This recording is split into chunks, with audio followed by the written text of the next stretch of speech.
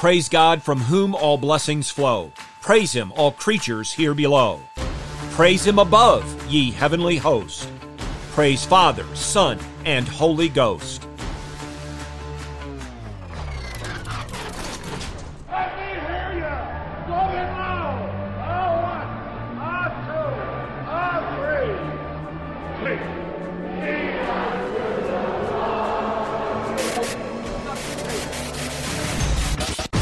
Welcome to In the Bullpen, Up and Ready, a ministry of developing contenders. The call has come. You need to get up and ready now. And look who's coming up.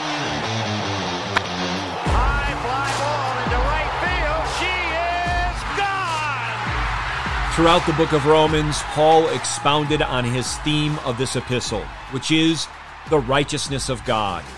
He wrote about the righteousness of God that is needed by sinners, that righteousness of God is found only in Jesus Christ and is received by faith alone. He wrote of the righteousness of God produced in believers through sanctification, the righteousness of God displayed in Jehovah's sovereign will of election and reprobation, the righteousness of God evidenced in a life of service and in the unity of Christ's body. And he also wrote of the righteousness of God extended through his very ministry, the ministry of the Apostle Paul. Fittingly, Paul ends this glorious epistle with doxology, praising God, who is righteous, praising him for what he has done in and through his Son, Jesus Christ, our Lord, and our perfect righteousness. Hear now the conclusion of the book of Romans as we read Romans 16, verses 25 through 27.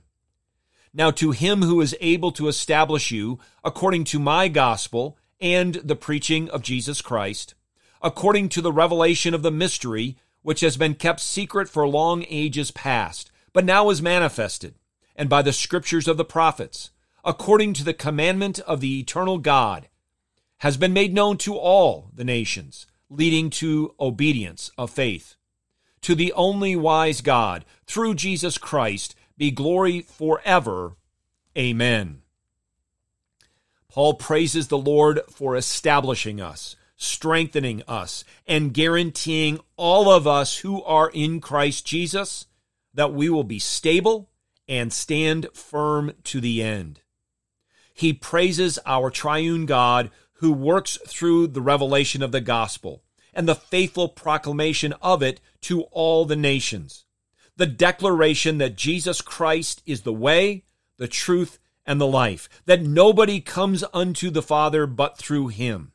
The declaration that there is one mediator between God and man, the God-man Jesus Christ. That all the fullness of the Godhead dwells in bodily form in Christ. That King Jesus is seated at the Father's right hand, reigning and ruling over all creation. He praises the Holy Spirit for his sovereign work of making this known to all the nations. Paul's doxology praises the eternal, all-powerful, and all-wise Jehovah. His words cry out, Soli Deo Gloria.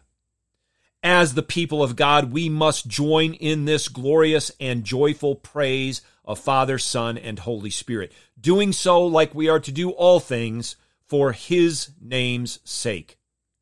John Stott wrote these words, "The highest missionary motive is neither obedience to the Great Commission, important as that is, nor love for sinners who are alienated and perishing, as strong as that incentive is, especially when we contemplate the wrath of God, but rather zeal, burning and passionate zeal for the glory of Jesus Christ." Get your eyes up, fixed on Jesus, the author and perfecter of faith, and be ready to deny yourself, take up your cross, and follow him.